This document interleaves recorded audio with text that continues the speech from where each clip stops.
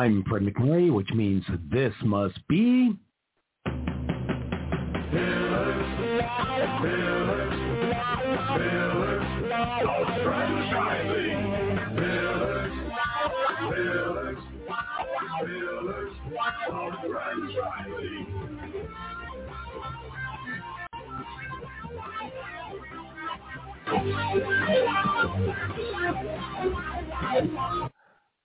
We at the Pillars of Franchising team would like to express our gratitude to FeedSpot for listing us as number one in their 2023 list of top 50 franchising podcasts that you should listen to. Thank you from everyone here at Pillars of Franchising. Good afternoon and welcome to another episode of Pillars of Franchising. My name is Kristin Selmeczy and we are glad to be back after a crazy month of June, being traveling on the road, vacations, etc., etc. We hope you all had a nice and safe, happy 4th of July. We've got a great show for you today. As you'll see on your screen, we will be chatting with the CEO of Dirty Dough, Bennett Maxwell. And with me today as co-host is Jerry Akers. Hey, Jerry. Kristin, how are you today? I'm great. Hi, Bennett. Thank you for joining us. Excited to be here. Excellent. And I'll apologize up front because I'm in my lake house and the sun is in the wrong place, so my head is blocking the sun so that we can have a decent picture here. So it's exciting to have Bennett on the show. I've known Bennett for, a year or so now, maybe a year and a half, and we've had some great conversations, really enjoy hearing about his progress. He's an innovative, hard-charging, entrepreneurial young man, and I think our listeners and the people watching will have a great time hearing his story, Kristin. Excellent. Bennett, can you tell us a little bit about how you got started in the cookie business? Yeah, I kind of stumbled into it. I have a background of door-to-door sales. Ouch. A little bit of a different category. But being in Utah, there's a lot of cookie companies out of here. There's a company called Chip.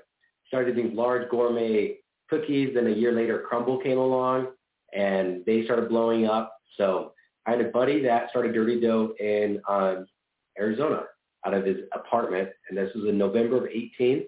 He posted to Facebook saying, I'm looking for an investor to open up, go from his apartment to a storefront. So I invested, and then was encouraging him to franchise it. I wanted to be his first franchisee. I was living in San Diego at the time, and anyways, Crumble's killing it. I think that started over $3 million.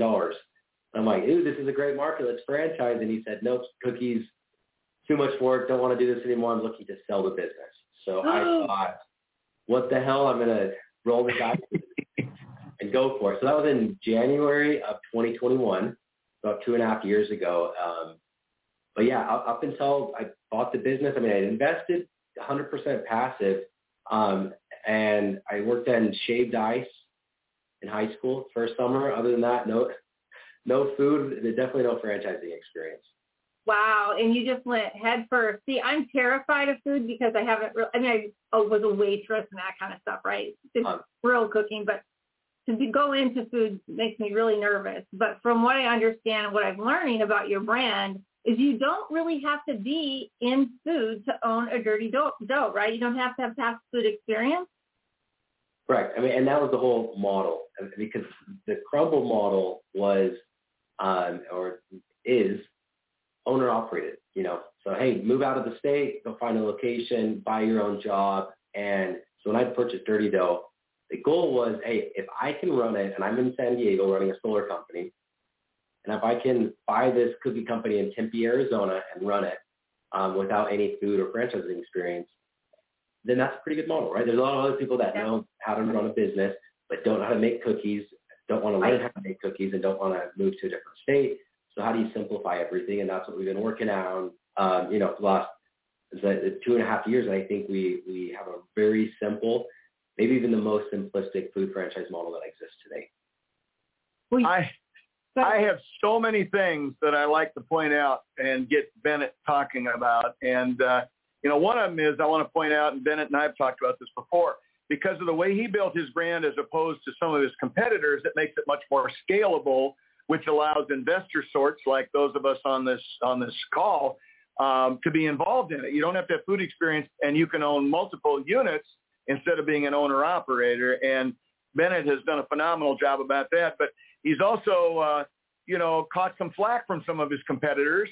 And, instead of, letting it get him down or something like that, he actually turned it into a hilarious advertising campaign. And I don't know if you've got any comments you want to make about that whole process, Bennett, but that was one of the first things that got me excited about your brand, to be honest with you. Yeah, I mean, how dare you put your cookies in a box? Yeah, it was silly. It was a very silly lawsuit. We were being sued by Crumble before we even had a franchise open. So we had one little corporate store, 0 franchises open, and, Crumble's a billion-dollar company and suing us and calling out sprinkles, vanilla. I mean, they had side-by-side pictures of vanilla ice cream. It's like, I apologize that our vanilla white ice cream is white. I'm sorry. I don't know. Yeah, so right. It was a very silly lawsuit, so my reaction was a little silly. And, we took it to social media. There was a news article that said, Crumble's suing, Dirty Dough. So I took a screenshot, posted it, and said, I forgot what I said. But, and it was, watch out, Granny. If you use sprinkles, Crumble's coming for you. Because they actually have sprinkles in the lawsuit. And, I was serious because, if they're going to sue me for using sprinkles, why not sue Grandma? But also it's a joke, right? Because they shouldn't have sued us. That's a joke. They shouldn't sue grandmas either. So we posted on that, and then we kind of started some billboard wars. We had posted some billboards. Crumble's been around, several years before us, and they never put up a billboard here in Utah because we're both now in Utah. I moved back from San Diego. And so we put up a few billboards. Dirty Dough coming soon. This was in May of last year. And that's the month that Crumble sues us. In June of last year, Crumble puts legit dozens of billboards on the same corridor, the same one main freeway in Utah. And then in July, nothing happened with the lawsuit other than whatever, they're suing us. Then when the news picked it up, then I'm like, okay, that's when I made that first post. And I'm like, okay, we're going to react to this lawsuit on billboards. So we did a handful of billboards that said, let your taste buds be the judge. Cookies so good, we're being sued. And it had an image of a cookie blurred out with the word censored on it. Our cookies don't crumble with competition. We don't file lawsuits to make better cookies. Just stupid, silly, kind of taking some jabs out of them. I'm like, come on, guys, this is a joke. And then we took it a step further and we did some videos surrounding the lawsuit. And the company that produced those for us we paid professional actors to make fun of Crumble. So that's awesome. I mean, I read an article when this first broke out about how beneficial actually this lawsuit was for you because it brought your brand to the forefront of a lot of people who maybe never heard of Dirty Dough, and now they're like, hey, what is this Dirty Dough thing? It's threatening Crumble so badly that they have to sue them. I mean, that was a blessing. That's exactly, and who knows the truth of why they sued us. But that's how the public perceived it. It's like, it was kind of there's these two cookie companies competing. We're not competing with Crumble. We got one store, and they had several hundred stores. Now they're at around 900 stores. We're at 28, so we're growing quick. But it was a one store versus a $1 billion company, but they put us on their pedestal, right? On the same pedestal. And it's these companies are fighting. It's no, we're not on the same level. Not even close. But in suing us, I from the metrics that I've seen in the gourmet cookie space, a year and a month or 2 months after they've sued us, they did make us into their biggest competitor, both in locations open and locations sold. We're now their biggest competitor. Still very small compared to them, but our start and our growth has been a lot quicker than Crumble's. Well, Bennett, I forget the number because it's been a few months since we talked about it, but 2 months after all of the social media stuff and your actor-based videos started getting out, you had a monster month in license sales, if I remember right. Yeah, we did. No, I think the biggest month, maybe it was in October, because, the leads started kind of pulling in. We started getting some national attention and CNBC, Wall Street Journal, Good Morning America, things like that. And I think we had a month that we hit 60-something stores that we'd sold. So now, in those 18 months since we franchised, or 19, 20, whatever it is now, they're about 370. And then 28 of those have opened so far. First store opened 13 months ago. So, we've opened up We sold a lot, but opening up 28 stores in a year is harder than selling 200. Oh my, yeah.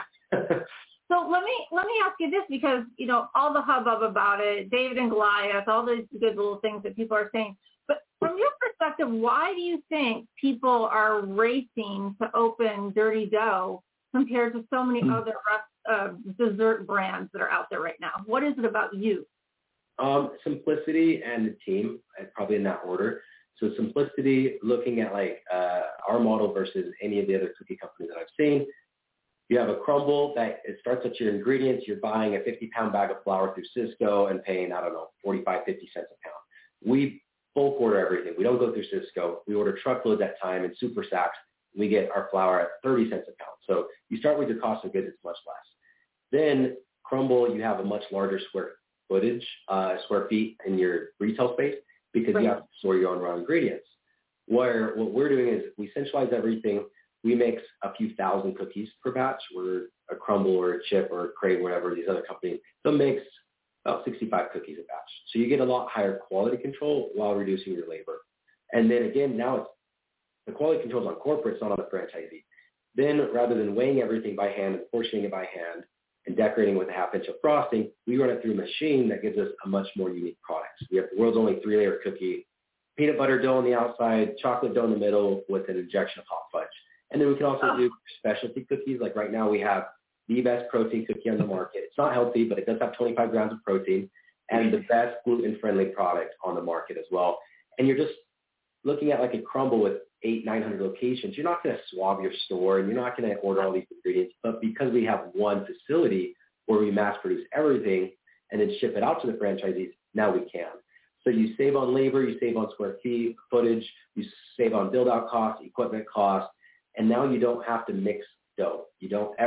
I've never mixed a batch of Dirty Dough cookies, and neither will any of our franchisees. It's just you get a cookie puck, put it in the oven, and press start. And that's, it's pretty simple. And then the second part of that is the team. Early on, we got some good advisors in the franchise space. One of them owns Property Management Inc., which is the largest property management franchise. Another one has been franchising. He was the former CEO of Jimmy John's. Now he owns a fund that owns 10 franchisor brands, food franchisor brands. Another group has owned about 15 franchisor brands, mainly in the service space. So that's 5-star franchising. This other guy was Greg Majewski. Steve Hart was the first guy I mentioned. Jill Summerhays has been our CEO since we started franchising. She's been CEO or founder leading a franchisor company for the last 40 years. She started her own company called Maui Wowie Smoothies and Coffee. That was in 1983. Grew it to over 650 open locations. So it's kind of, we're growing. I personally don't know what the hell I'm doing, but the team has a lot of experience, between the team and a former VP of Domino's that's opened up 2,000 stores that's on our, one of our investors, and lots of other high-level individuals. It's, hey, can we pull all this knowledge of opening up thousands of stores across several brands and shortcut the speed bumps that we typically run into? So, awesome. A couple things just before we move off of that subject that really appealed to me as an investor that Bennett touched on. Square footage, much smaller than the footprint's much smaller. Anybody that's ever negotiated leases and all that kind of stuff understands that turns into a lot of money every month. So anytime you have something smaller, that's great. The build out cost, being a construction guy, just the refrigeration equipment that you need for one of your competitors' brands as opposed to what you need for your brand. And the one that really got me, because this is one most non-food people worry about when they're buying into food, was waste.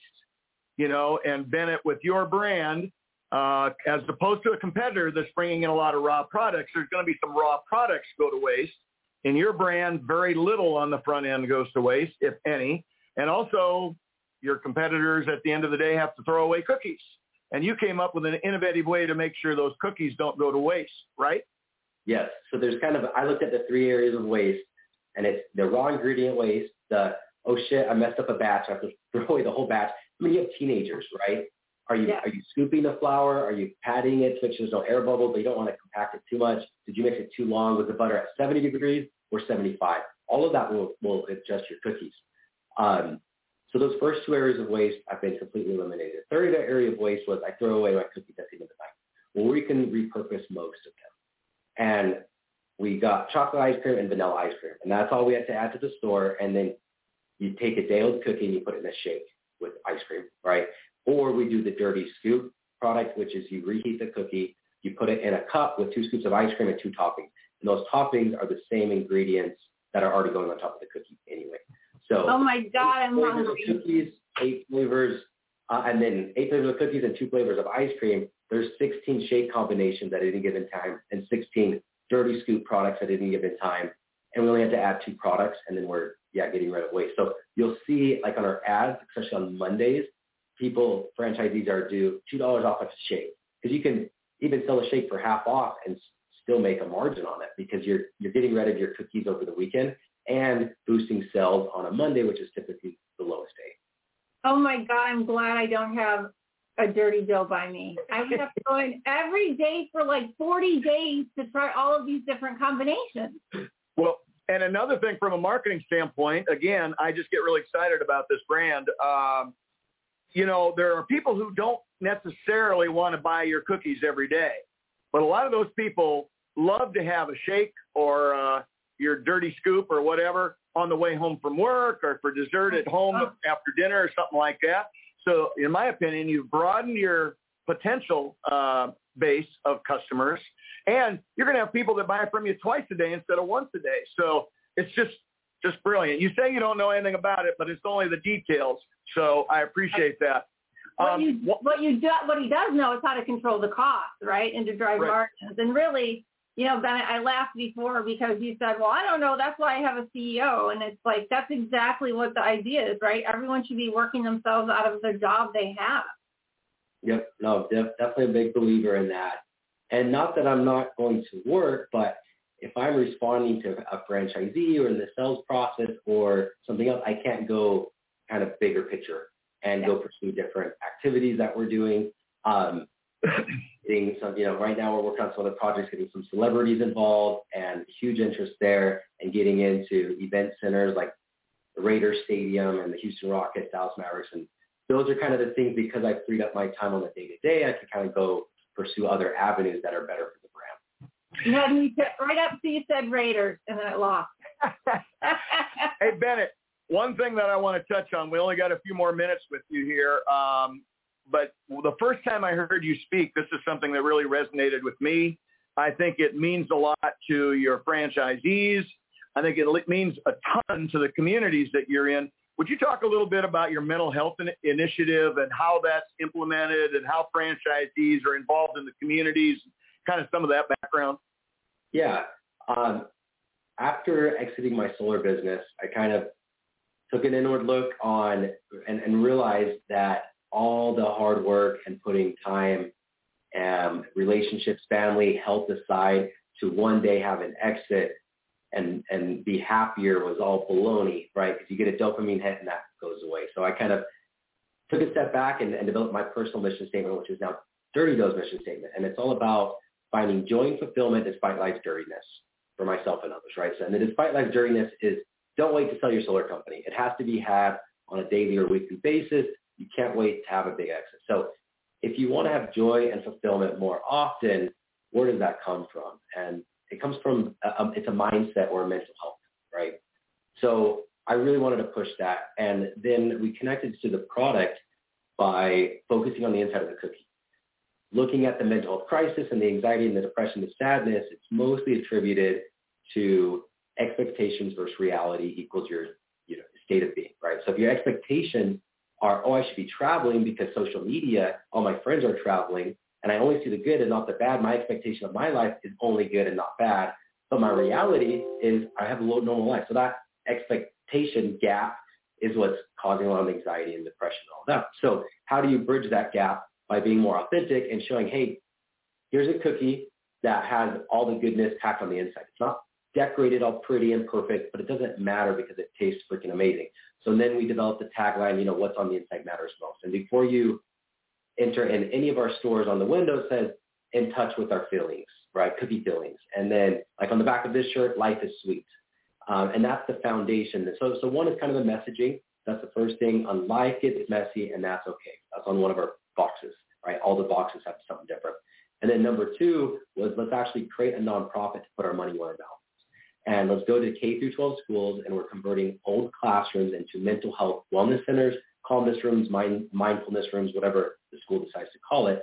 But there's 2 purposes of these wellness rooms. So every time we open up a franchise, we then will contact that school district and let them know that there's a grant available, that they can apply.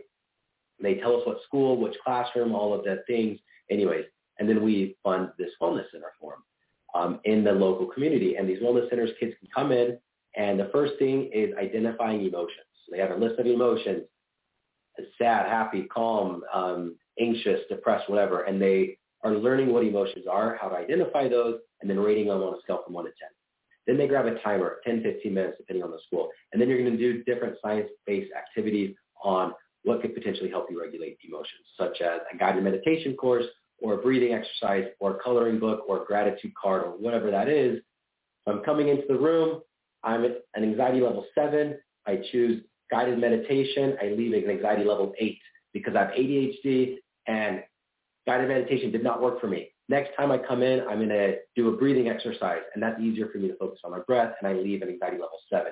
Now I've learned how to identify an emotion as well as what didn't work and what did work for me. So the goal is to open up one of those per franchise per year in the local community. So one is just the general messaging to everybody who comes into the store on, hey, it's okay if life isn't perfect right now. It's not supposed to be. And then 2, actually giving back and educating the youth of America. I think that's awesome, Bennett. Thank you so much. And we just love talking to franchisors who have set up a way for their franchisees to give back and really become a part of the community. I want to congratulate you because this week you guys have 2 new cookies coming out. The 7-layer bar is coming out. My mouth was watering as I'm reading your Instagram, and a raspberry cheesecake cookie. So if any of you are out there, you're near Dirty Dough, I suggest you get right in and taste these delicious cookies. Quickly, I just want to go through what it takes for somebody to become a franchisor. What are you talking for cash? What do they need to have to come up with? About how long does it take them to get their money back? Yeah, so I'd say our average store is probably opening up for mid-200s. So franchise fee of $50,000, equipment of $50,000, average build out after tenant improvements are returned is around $110,000. This is based on, I think we have about 85 leases signed. So it's based on, a decent amount of stores. And then opening inventory, signage, permits, tech, all of that is kind of rounded up that. As far as initial investment on this year, we didn't do an item 19 as far as time to get it back because we had 0 stores open for 12 months. And for me, I think I would rather talk to existing franchisees. So we do group validation calls every single week so people can see in real time and talk with franchisees. I look at an FDD, especially with the economy and the recession that we're headed into, we're already in maybe, and I can see amazing numbers last year, but what are you guys doing today, right? And I think that's just a better way to do it anyway, is talk with existing franchisees, and we have weekly calls with multiple, they can pick who they want to talk to or talk with multiple of them to get that, and that's going to be more updated information on top line revenue, and it's coming from a franchisee, not from us. Very good, and I thank you for that. And just to correct myself, I said, what does it take to be a franchisor? Of course, I meant a franchisee, because a franchisor is a lot more than just that. And I just want to let everybody know that you can find more information on Bennett as well as Dirty Dough at our website at pillarsoffranchising.com. We'll have all of his contact links on there. Bennett, we really appreciate your interview today, and we can't wait to see. I know you've got a busy year ahead of you with more openings probably than you can count on 2 hands.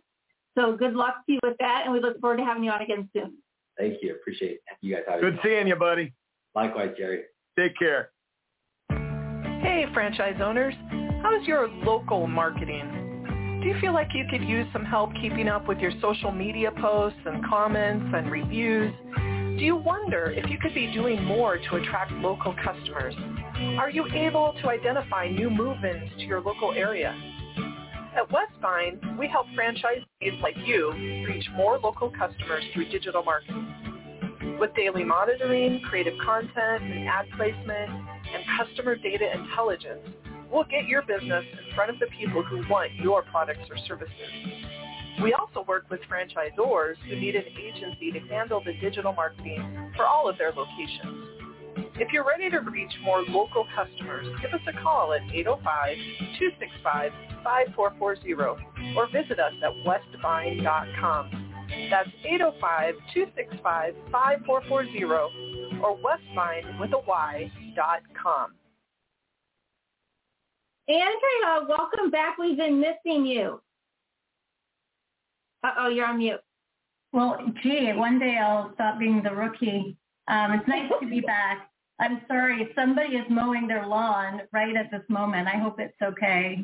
It usually happens at my office, but I can't hear it, so hopefully our listeners can. Okay, good.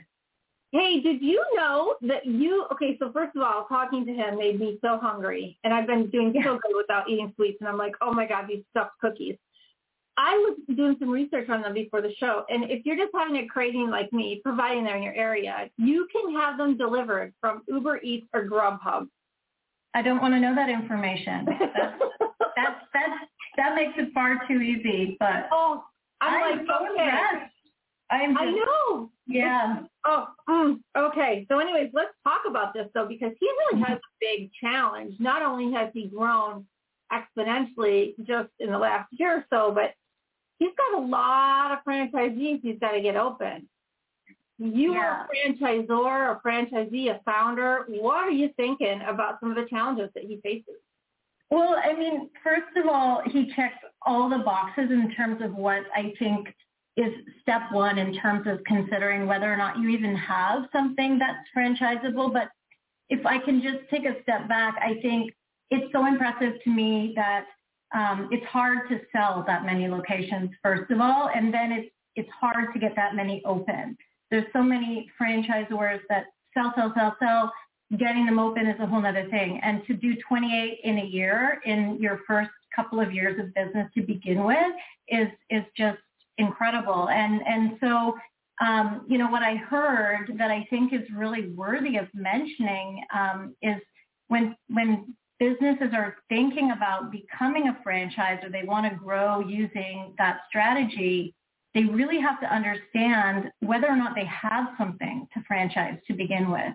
And, it's a tough conversation because a lot of businesses, they just don't, or they need to refine what they have. And I think, they really check so many of those boxes. So maybe we can kind of get into a little bit of that today, if that's okay. Yeah, I would love to because, as I said, I've been doing some research, and I actually started researching him months ago for a candidate that I had. Mm-hmm. And they don't work with consultants. So I was like, okay, well, I can't really get what I need from them. And then today, I read even more information. I'm thinking, how are they possibly going to do this scale with all the supports in place? Mm-hmm. Well, I mean, you can't just have a good business. And I think that, this is such a great example of checking so many boxes because obviously there's a good business. It's a product people want, they want to buy.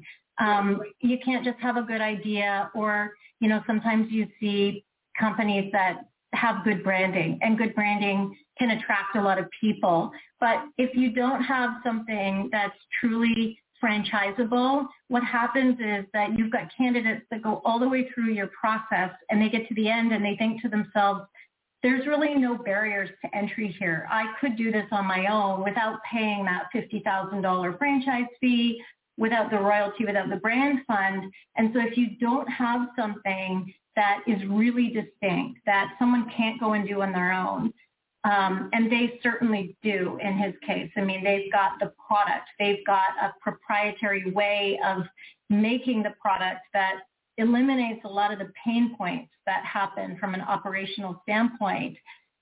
They've got something that's replicable and that is seemingly attractive to so many different markets. And I think a lot of the time we fall in love with our business because it works where we live or it works in our sort of network of people that we spend time with.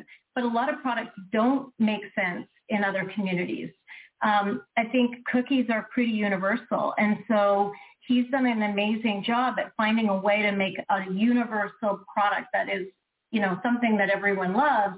and making it distinct. There's the 3-layer element to it, but that's just from a consumer standpoint. He's also done something for a franchisee to be attracted to, the waste elimination, the systems that don't require, as Jerry mentioned, all of the refrigeration and all of the, systems that are required to run that and that drive up the build-out cost. So I think that, it checks those boxes in terms of working in multiple markets. I think really winning concepts have a little bit of pivotability. And I heard him say that, they've solved some issues around waste with making and promoting products on certain days of the week. Milkshakes are probably really attractive in certain markets more so than others, where maybe warm cookies might be more attractive. And so that ability to kind of pivot within the product line is really valuable. And I think that, I'd love to have one up here in Canada. But I think, the other really sort of key element of a winning franchise concept is having a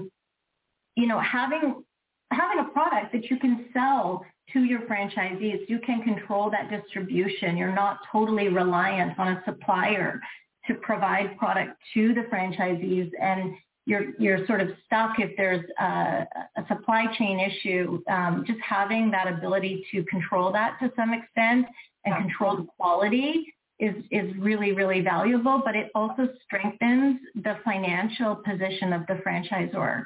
And, franchisors that have a strong financial position have the ability to really support those franchisees, get them open, bring, really important talent to the table. So I just feel like this is such a great case study in checking all of those boxes and in making sure that before he even started, he had so many of these things considered. If there was one area of support, improvement, advice that you would give to someone like Bennett, what would it be? It's hard because I haven't spent a ton of time with understanding exactly how the operations work. But one of the things that I've seen a lot in the work I've done as a franchisor, working with other franchisors, whether they're big or small, is having just really solid operations management systems, as well as having really strong learning management systems. And I don't mean Google Drive. Google Drive is okay to a point, but there's suppliers that can provide tools to really simplify how you can roll out these practices. And I think some of the time what happens with systems is the selling part comes first because they really want that revenue from the franchise fees. But if they don't have the operations in place, it does really collapse. So you can get to a certain amount of units, but if that's not really, really solid, it's a house of cards. And it's not that it can't be solved. It's just hard to build the rocket ship as it's flying through the air. So, I don't want to say you should have everything perfect because you'll never have it perfect. A system is an evolving process. Things you grow, you need to keep adding to that rocket ship and make it better and faster and more efficient. But you definitely have to have these things considered. An operations manual is not the same as your corporate training manual. That is almost, to some extent, a legal document. So, a lot of those things have to happen before you start selling. And I see a lot that people try to do them in tandem, and it really can backfire, because if you have unhappy franchisees, you're not going to get more past that 100 unit stage. And I think I'm not saying that's where this concept is at. I haven't had a look under the hood, but I think it's common when there's a high growth without time to build that infrastructure. Absolutely. Thank you, Andrea. I love your perspective on it. Andrea, Thank you. Thank you very much for your time this week. We love having you on the show. We're so glad to see that you're back. Thank you. We'll chat with you soon. 50 graduates resulting in 7 new franchisees owning 8 franchise brands more than a dozen skilled graduates who are employees of franchise companies, all of them having earned a concentration in franchising exclusively granted by the Titus Center at Palm Beach Atlantic University, plus more than 80 franchise professionals on our advisory board. The Titus Center for Franchising is on fire in West Palm Beach, Florida. What do you need to join us? My students want to hear from you. They may even want to buy your franchise or work for your company. TitusCenter.com. Karen, yay! How are you? Great. Happy July. Thank you. It's been a while. It has. Oh my gosh, taking a month of just running the pre-records that we did while they were fresh shows for everyone. It's really hard to come back after that time and kind of get your head back in the game. Exactly, but it's fun too. It's exhilarating. It's one of the best parts of my week. Yes. Well, so now here we have this great interview with Dirty Dough Cookies, and we had talked about them on the show on one of our Word on the Street segments when we were talking about this lawsuit and kind of laughing about the cookie box and things. But now we got a bigger, deeper look at the brand and what they're trying to accomplish. And from a standpoint of leadership and training, what are some of the things that you're thinking as we reviewed Dirty Dough today? Well, it's interesting because, I loved it that, we're taking a look holistically. Andrea was talking about the product, the process, the system, all that's so important. And then as we take a look at the people side, because me, I'm all about that people side. And you can even have all that in play, all the product, the systems and everything in place. But if we don't attract the right people, especially with high growth markets, emerging brands, it's making sure that they've got the right people. Not only the franchisee side, but also the franchisees making sure they hire the right people. Because at the end of the day, if you don't have that in place, you're not going to experience the growth that you want. Right. And so what are some tips to that when you look at emerging brands who have these amazing growth, I don't want to call them episodes, but these growth patterns, and clearly Dirty Dough is not slowing down anytime soon. Right. So what are some of the key positions or elements that you would look at and advise them on? Well, when I take a look at hiring the right people to come along, I always look at attributes, making sure when you've got the right people. There are really kind of 4 key things that I always recommend to, whether it's franchisees, small businesses, to make sure you've got into place, or even franchisors, making sure when they're having, when they're vetting franchisees to look for. So the first one is, I call it strong self-management, and making sure that the self-management piece, I have that initiative. I've got that desire. I want to make sure that I can do this on my own. I don't need a lot of guidance, because if you think about it, emerging brands, you're not going to get a lot of that guidance sometimes. So that I have that, and I've got that desire to make sure that I'm accountable. I'm going to hold others accountable. I'm not scared of the high growth goals, and I'm just going to go for it. I would think that it is probably easy, potentially, for someone to get overwhelmed when they walk into a company and these are the growth plans. I mean, when you say, okay, we have, 3 or 4 corporate locations, and we've got, 30 of them sold for the next lot of businesses, and those need to be done in a year. And on the heels of that, we've got another 40 sold. I mean, that's a pretty daunting job for someone to do. It is.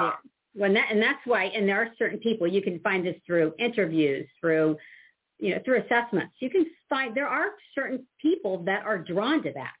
It's in their DNA. And those are the ones that you want to make sure you're drawing to this, because they'll be the most successful. Yeah. I think that's a really good point. Anything else that you would like to offer us as advice to our friends over at Dirty Dough? So, what advice would be, again, and it seems like I loved it. Bennett's already on the train of getting the right people. I love it. Because I've got this person, that person, that person.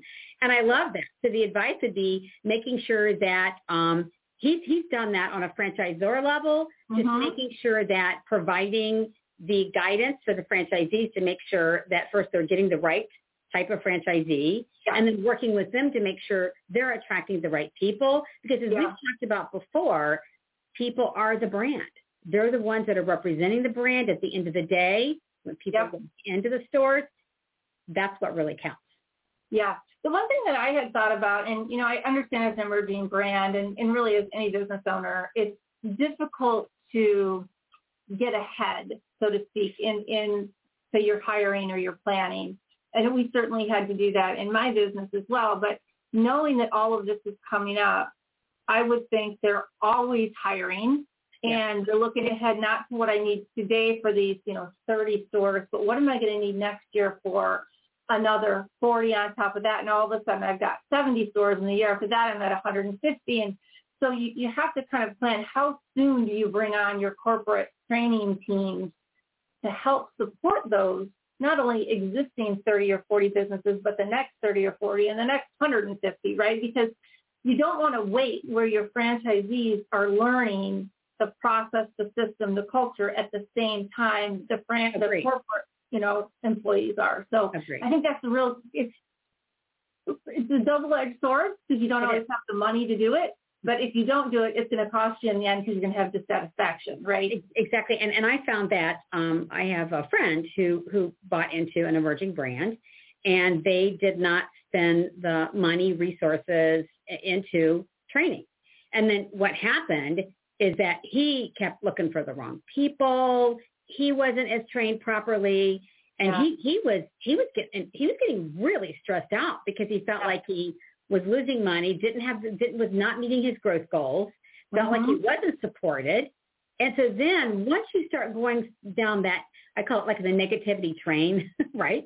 When you start thinking negatively about the franchisor, it's hard to get that back. Yeah. And then all of a sudden it starts this negative culture with the other franchisees. So to me, I find it to be a critical part early on. And you can build out on, okay, what do we do, level 1, level 2, level 3, level 4. You don't have to go all the way at first, but making sure that you've got those plans into place and some of those mechanisms into place pretty early on. Yeah, I would have to say if I were looking for a franchisee for him, it would have to be somebody who is used to working in a real moving and shaking environment, somebody who's high energy, good with following the rules and procedures and policies, but maybe also able to step back and look at the bigger picture to where things can or may have to be tweaked for those big growth spurts. So I think it'll be really interesting and super excited to see where they go. And I think it's great that, this lawsuit has really helped them sell their brand by getting the name out there. Right. Well, and this is where they turned something into something that could have been really negative. To lemonade, right? I call it, and another key thing is adaptability and resilience. That's where that comes in. So it's not like, oh my gosh, you're getting sued, this is happening. It's like, how could, in what ways can we turn this around? What can we do to make it good? And again, those are key qualities of what you need in a franchisor and a franchisee. Yeah, absolutely. Absolutely. Well, thank you so much, Jen Kinsey-Ford with Dale Carnegie. We appreciate having you on the show today as always, and look forward to seeing you again next week. Thank you. And I'd like to let you all know some exciting news that we are now officially on the app Audible. So if you're like me and you like to fall asleep listening to stories at night, check us out, Pillars of Franchising on Audible. And thank you all for joining us on the show today. And thank you to Bennett Maxwell of Dirty Dough. We appreciate our $1 Million mentors, Jerry Akers, Andrea Mundy, Ray Pillar, and Karen Kimsey-Ford for the continued commitment and insights. You guys are truly wonderful to work with. Thank you to Laura Liss, our franchise lawyer. And last but not least, a shout of thanks to our chief PETA and producer, Fred McMurray. I am Kristin Selmeczy, your 5th franchising mentor, and together we are your resource for franchising success. And remember to join us again next week at 4 p.m. Central Standard Time, because the dream starts here. Have a great week.